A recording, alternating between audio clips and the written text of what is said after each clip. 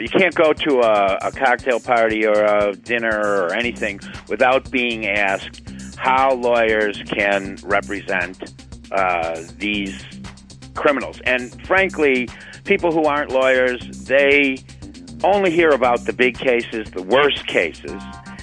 They don't hear about the times where you defend somebody who is actually not guilty, which happens. And so, yeah, they get a bad rap. And frankly, this is about a 400-page answer to the question, how can you represent somebody like that? That's what the book is.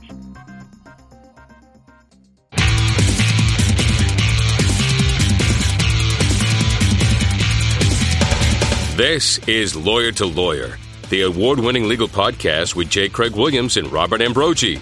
West Coast meets East Coast, and yes, they are attorneys, bringing you the latest legal news and observations every week with the leading experts in the legal profession. Produced right here on the Legal Talk Network. Hello and welcome to Lawyer on the Legal Talk Network. I'm Craig Williams, coming to you from a beautiful Southern California. And this is Bob Ambrogi coming to you from a dismal Boston, Massachusetts, where it's raining and pretty miserable today. I read a blog called Law Sites. We do this all. Well, you notice the theme here? We do this all the time. It's always sunny in Southern California, and it's almost always dismal in Rockport. Yeah, we like it this way. What can I say? I read a blog called Law Sites, another blog called Media Law, and Craig, I know you wrote a blog too. Yeah, may it please the court. And we'd also like to take time to thank our sponsor, Clio, a web-based practice management software program for lawyers at goclio.com.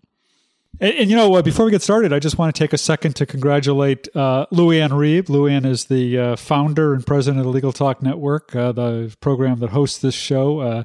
Just this week, I was privileged to be part of a ceremony in Massachusetts where the Massachusetts Bar Foundation gave Luann its President's Award for her contributions to justice over the years. So congratulations to Luann for that. Yeah, we'd love to congratulate Luann for her accomplishments, and this is a big one, so good for her. Way to go. Yeah.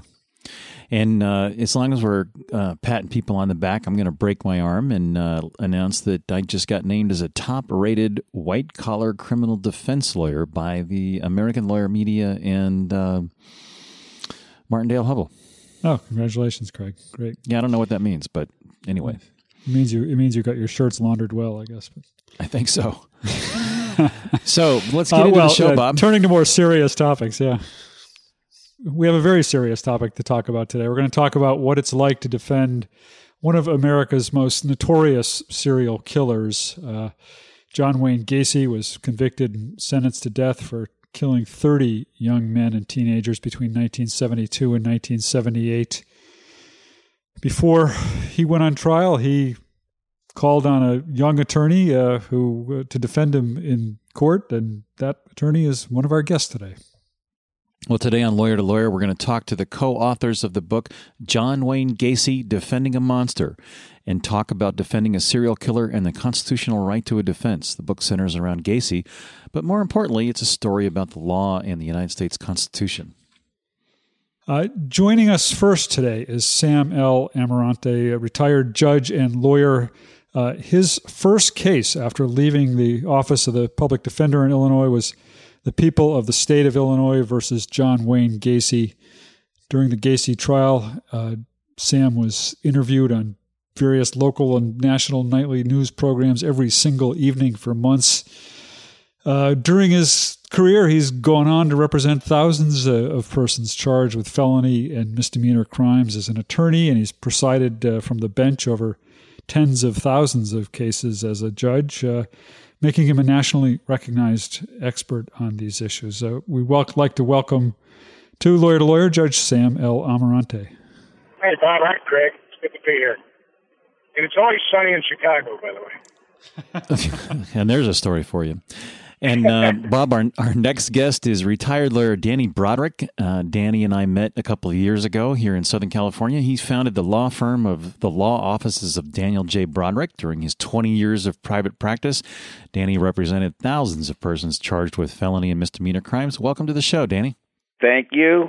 Good to hear your voice, Craig. Always good to hear yours. Well, Sam, let's start with you. As I understand the story, John Wayne Gacy was a client of yours on some other matters, and he came into your office one day and pretty much started to confess to a really horrible string of crimes.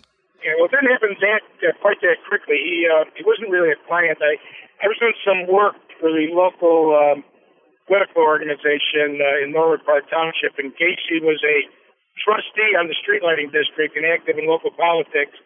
And when he was being tailed, he called me. I had just left the public defender's office to go into private practice. So I was sitting there basically waiting for a phone call, and the call came in, and it was from my secretary at the public defender's office telling me that a guy named John Gacy wanted to talk to me. He said he knew me, and he wanted to ask me something. I said, give him my number to my new office, and he called me, and I knew who he was. He obviously knew who I was. He said, hey, Sam, can you do me a favor? And I said, sure, John, what do you need? Anything. And next thing I knew, I was in the middle of this huge case. He didn't tell me what was going on right away. He just was trying to get the police department off his back, tailing him because they were ruining his business, he told me. And then I found myself in the middle of the case. And so, Danny, how did you and Judge Sam get together to write this book? I worked with Sam. I was proud to be an associate of the famous law firm of Amarante and Etchingham about 100 years ago. This was back in the 80s. And then Sam became a judge, and I opened my own practice. And years went by. I wrote a little book, a little novel that he came across, and although we hadn't seen each other for a while, we kind of hooked back up again. And as a result of that novel and him having read that I can write a little, we just decided to collaborate on this. And frankly, he had a couple of attempts to do this prior, and what really worked with us was that we knew each other very well. I knew him. And I also, the fact that I was a lawyer, I think, because other people believed that a defense attorney takes a case like this begrudgingly, or he has to do it, and that was not the case. And Sam was actually proud to represent the Constitution of the United States as a byproduct of representing John Wayne Gacy. Well, Sam, did you ever have any second thoughts about it? I mean, as these events began to unfold and you began to realize what this case was about, what were you thinking as a young criminal defense lawyer? The first thing, Danny didn't tell you, is when he met me, before the Gacy case, I was 6'4" now I was 5'2". So that was, took a lot out of me. But as far as second thoughts, never. I really didn't have time. I was a young lawyer. It was my only case. I worked on it for 15 months, day in and day out, 24/7, and I never had time to think about giving me second thoughts about being on the case. I dove into it. I was there to defend his rights, defend every person's rights under the Constitution, and nobody was going to deter me. My background, as you probably know, I was in the Marine Corps, and we fight to the death. And I let that be known to everybody at the time that I was his lawyer. He was going to get the best defense he could get. In our book, we talk about in our prologue about John Adams and his representation of the British soldiers in the Boston Massacre. He took on that case against all popularity and against his cousin Sam Adams' wishes for him to take on a case. The British soldiers would have been comparable to terrorists nowadays, but he did it because that's what we lawyers do. And I picked Danny to write this with me because, like me, Danny is a true believer in what we do, a true believer in the Constitution, true believer in our flag, true believer in our country. And that's what we lawyers who are worth our salt as lawyers do. And I would never shy away from that, because I know neither would you two.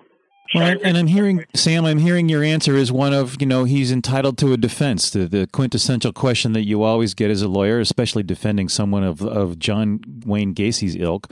That how could you do such a thing? But, you're right. He has the right to a defense. But, Danny, do defense attorneys get a bad rap because of that?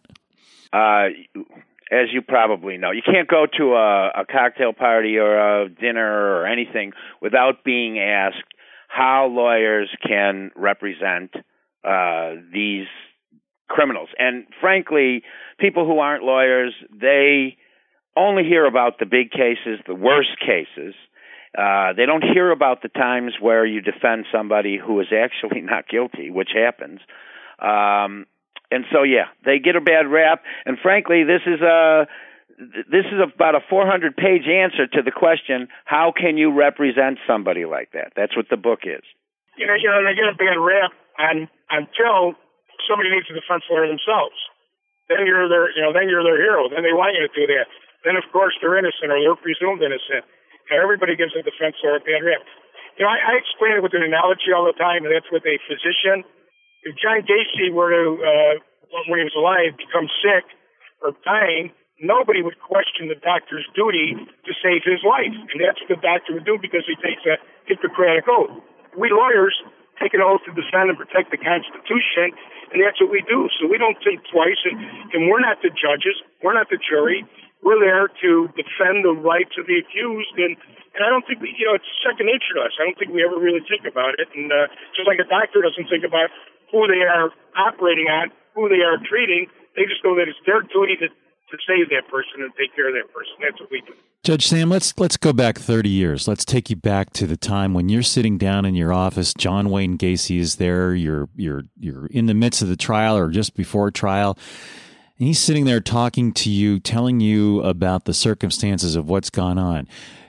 To the extent that you can, relate to us what kind of feeling and what kind of pain and what kind of individual John Wayne Gacy is. Give us an idea about the insight that you had into this man.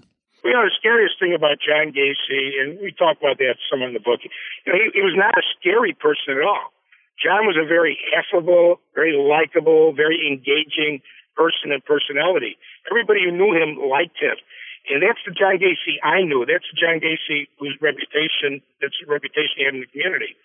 And then he looked at me eyeball to eyeball after I yelled and screamed at him about the evidence that was building up against him and questioning him about some things I learned about him. And he looked at me after taking a couple of shots of VO, I believe.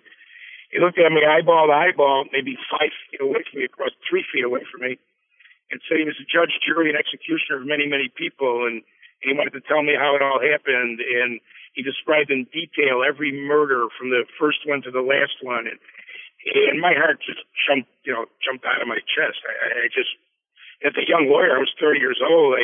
I was thinking of all the implications, and I couldn't say anything, and it aged me. I aged tremendously that one night in my office, and when I went home after it was all done, I could tell you I felt almost like a rape victim would feel. I felt dirty. I felt like I had the sins of the world on me. I was showering, trying to get this off me. But at the same time, knowing I had to do a job as his lawyer, and that was to defend him the best I could. But it was just a horrible, horrible, horrible night, especially to find that this man, who everybody thought was really a good guy, was just a classic Jekyll and Hyde. And then I had to decide what to do and how to do it and which way to go about it. So it was. Have you shaken that feeling since? I have, to the extent as I really don't think about that until I'm asked the question. But even to this day, when you ask me that question, I give you the answer. I immediately go back to that time when that happened. It's just something that never ever goes away. Never goes away. Did you think that you would ever face that kind of a situation as a lawyer? Oh no! I mean, I dealt as a public defender for 4.5 years before that. I had dealt with some pretty strange cases and some pretty strange individuals and some real heavy criminals. People were accused of some serious crimes. But the magnitude alone was mind-boggling. And he told me where the bodies were. He threw me maps, and he wanted me to go see him. And I had these ethical things where if I went to see where the bodies were, then I would know where the evidence was. And as an officer in the court, when I had to disclose that, there's so many different considerations and so many things that were popping into my mind, just inundating me with that. And I never thought I would see that. And frankly, I've never seen that since. That's really a once-in-a-lifetime situation, I would hope. And Danny, you have to take that feeling and put it into words and put it on paper, which you've done an excellent job in, by the way. The book is fantastic.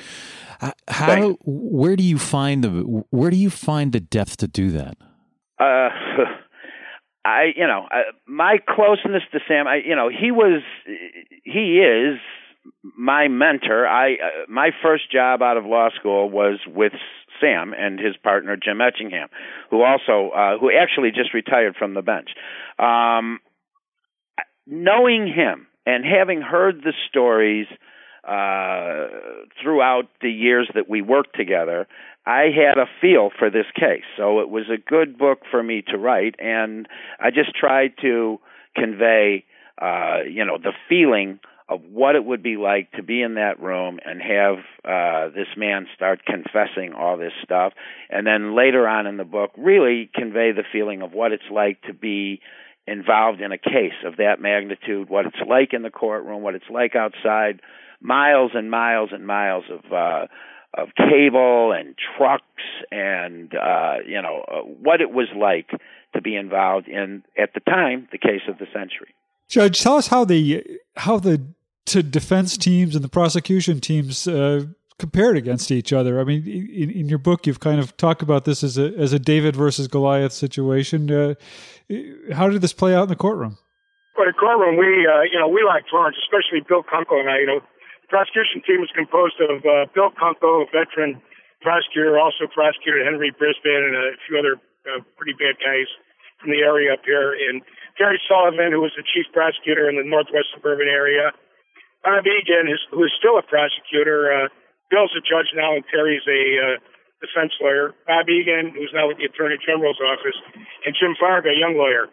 Had a good, strong, solid, experienced prosecution team.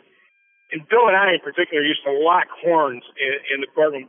We talked to the jurors afterward, and they thought that Kunkel and I absolutely hated each other because so many times when we locked horns, it took the gloves off, like a couple of hockey players going at each other.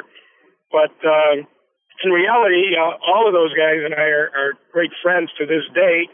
As lawyers, when you practice in a courtroom, you can't take anything personally. We fought hard in the courtroom, but afterward, you go out and have a beer together, have a cup of coffee, whatever. You go out and enjoy and talk about it. And to this day, actually, Terry Sullivan and I have become great friends over the years. And when you go through a trial like that, you develop almost a camaraderie with the opposite side, the police, the investigators, our investigators, because you've been through this war together. You just feel like you've been through a war and a tremendous battles together, and you have those battle scars that you gave to each other. But there's a tremendous aura of respect and dignity, if of course you handle yourself in a dignified manner. And so we've kept a lasting friendship in spite of our adversarial beginnings.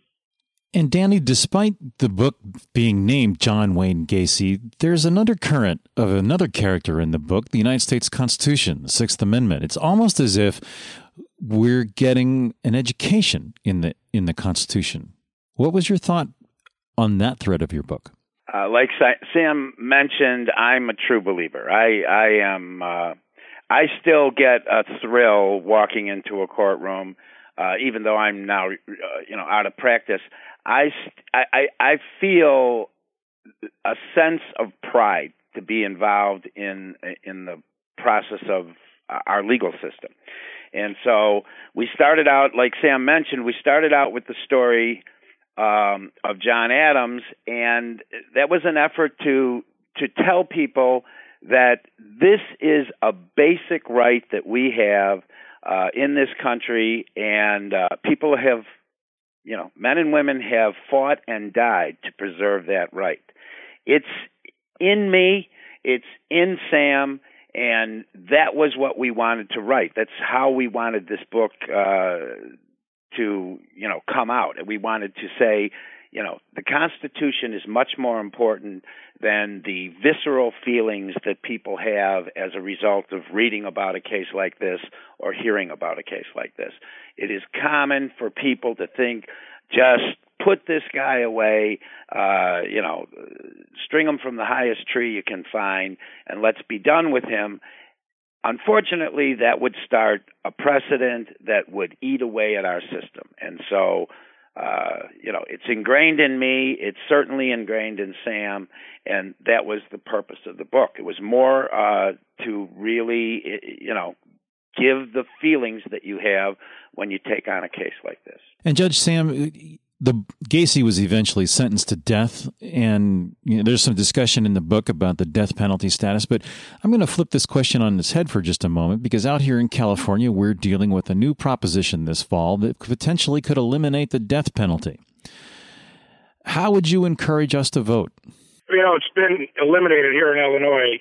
And to be honest, as a retired judge, and I had death cases in front of me, and fortunately for me, I never had to sentence anybody to death. I sentenced people to natural life in prison without any possibilities of parole, which I think is a tougher sentence than death for these guys. But Danny's probably more of an advocate.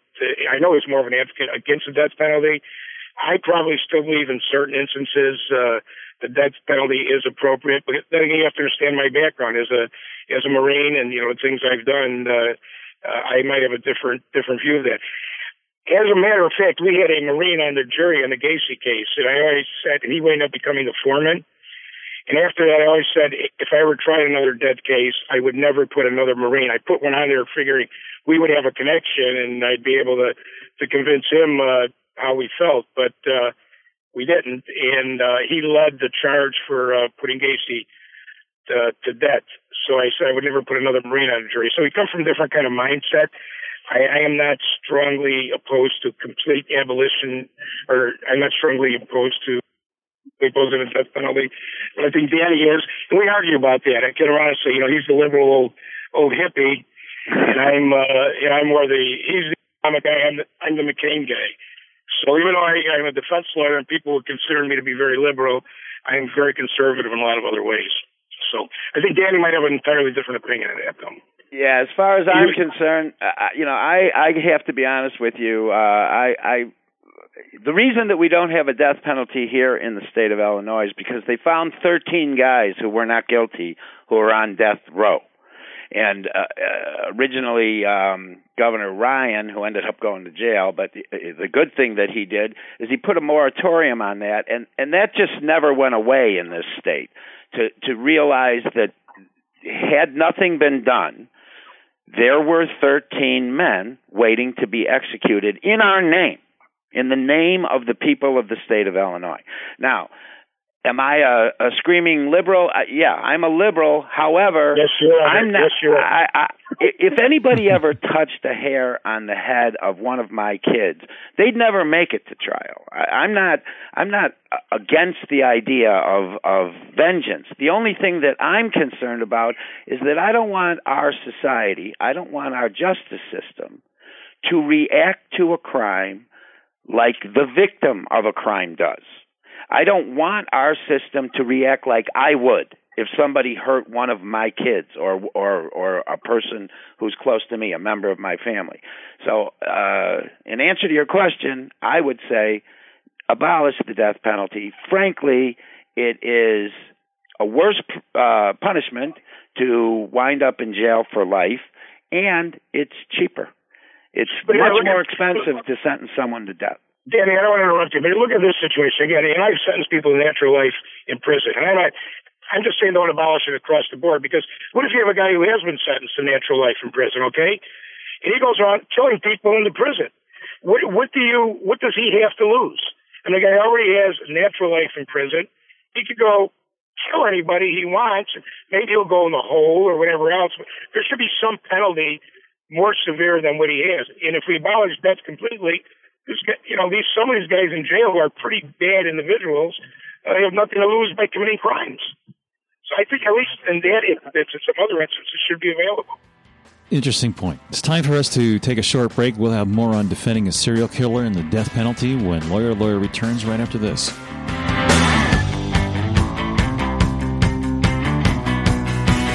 Hi, my name is Kay Kenny from Legal Talk Network, and I'm joined by Jack Newton, president of Clio.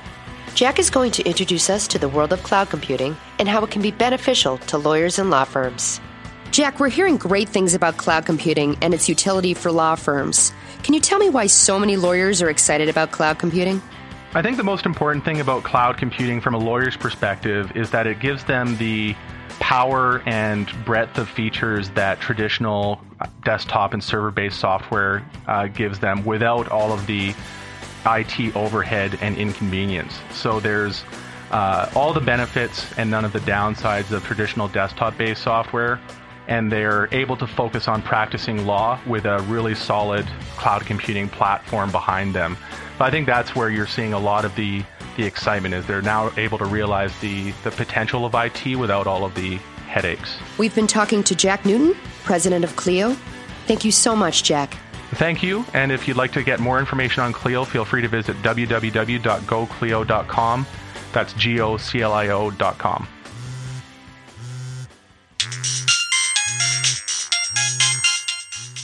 It's the office calling again. Don't answer it. Why not? I'm listening to Legal Talk Network podcasts to get my CLE credit in West Legal Ed Center. Oh, yeah. I need to do that too. Where do I find them? It's easy. Just go to LegalTalkNetwork.com and pick a program for CLE, click on it, and start listening. Or go to WestLegalEdCenter.com and choose from any of the Legal Talk Network programs available for CLE. That's perfect. The office can wait.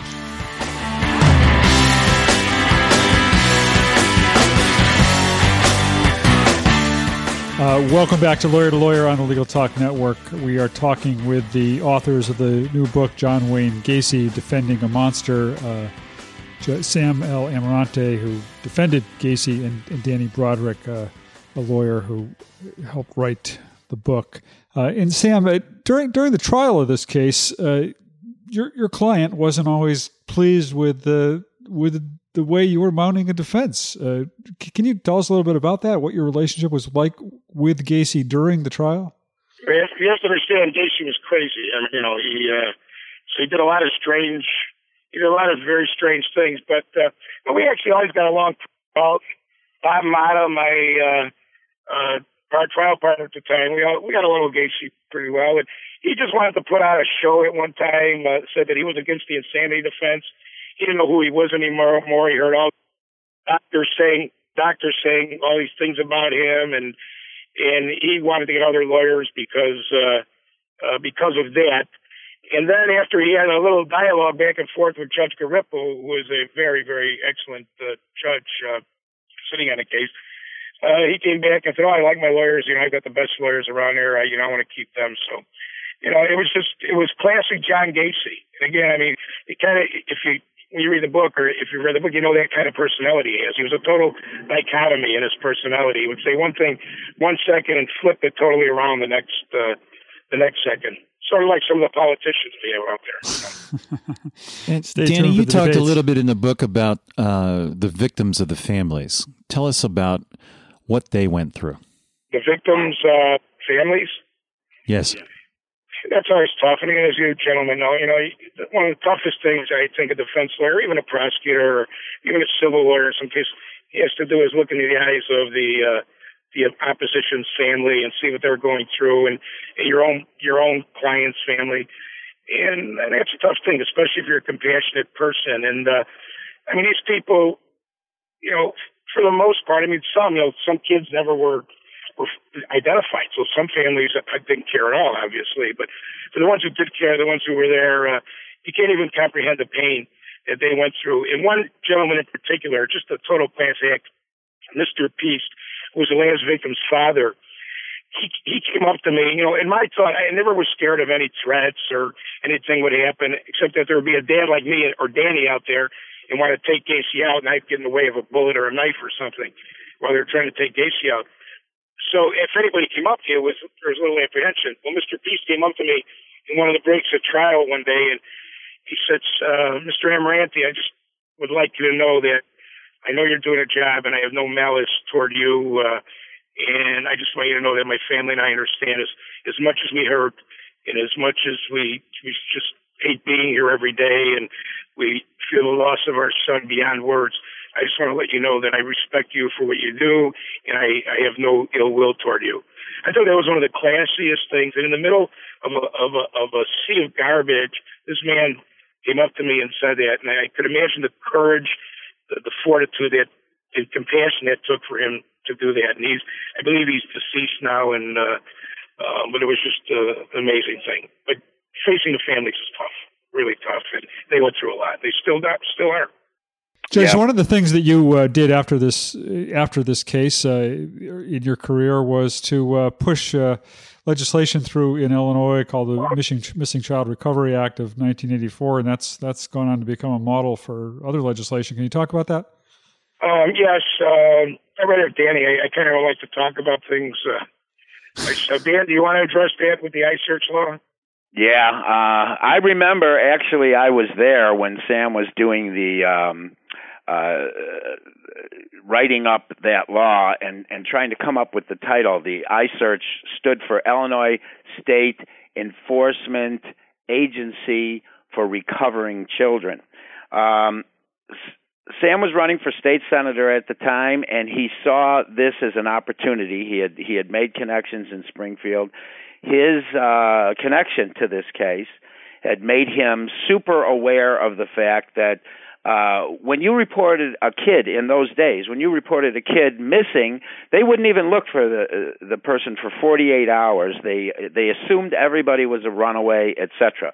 And this law ended that 48-hour period. It put together a joint task force that was statewide, and it changed the process of looking for lost or missing children and or adults.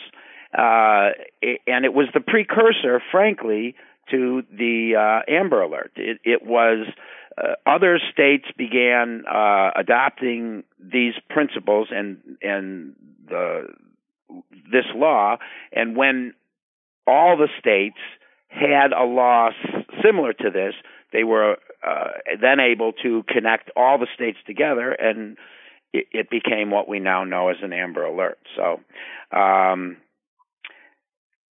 that came as a result of Sam's connection to this case. He doesn't like to talk about it that much because it sounds like he's blowing his own horn, but this guy has done some amazing things in this state. So, and we've just about reached the end of our program, so it's time for us to wrap up and get your final thoughts. So, Judge Sam, let's throw it over to you first for your final thoughts and your contact information.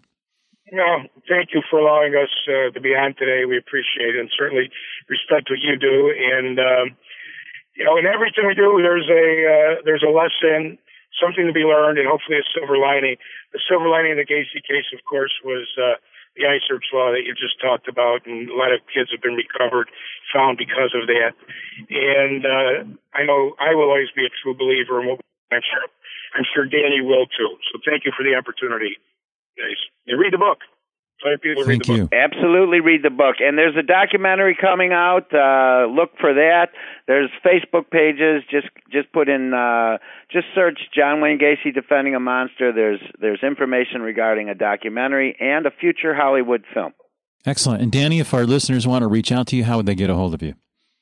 Danny Broderick at yahoo.com. Great.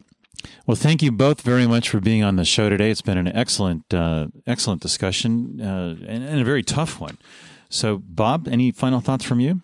No, I have nothing really to add. I'd remind our listeners that the book is John Wayne Gacy Defending a Monster, and encourage them all to go out and read it. It's an excellent book. Available on Amazon. Danny did a fantastic job writing it along with Sam, and it's a riveting story of a very unbelievable situation. I mean, obviously it happened, but it's just like, how could it happen? And the book explores that and gives you an awful lot of information. So Danny and Sam did a wonderful job on it. It's good reading. We want to remind our listeners that they can check out and get CLE credit through West Legal Ed Center for listening to select Legal Talk Network podcasts. You can go to LegalTalkNetwork.com and click on West Legal Ed Center. You can also find all Legal Talk Network shows along with this one, Lawyer to Lawyer, on iTunes. We'll be back again next week with another great legal topic. When you want legal, think Lawyer to Lawyer. We'll see you then. And we'll talk to you then. See you. The views expressed by the participants of this program are their own and do not represent the views of, nor are they endorsed by, Legal Talk Network, its officers, directors, employees, agents, representatives, shareholders, and subsidiaries. None of the content should be considered legal advice. As always, consult a lawyer. Thanks for listening to Lawyer with J. Craig Williams and Robert Ambrogi. Every week, a new legal topic that you won't want to miss. We hope you'll listen again and check out our other shows on the Legal Talk Network.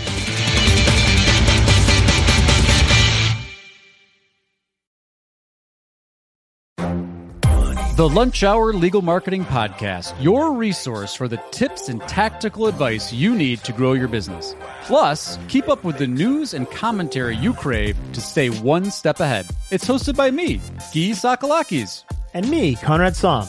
Every other week, we break down the issues holding back your marketing strategy and talk about the changes you need to be prepared for. Check out the Lunch Hour Legal Marketing Podcast wherever you get your podcasts or on YouTube.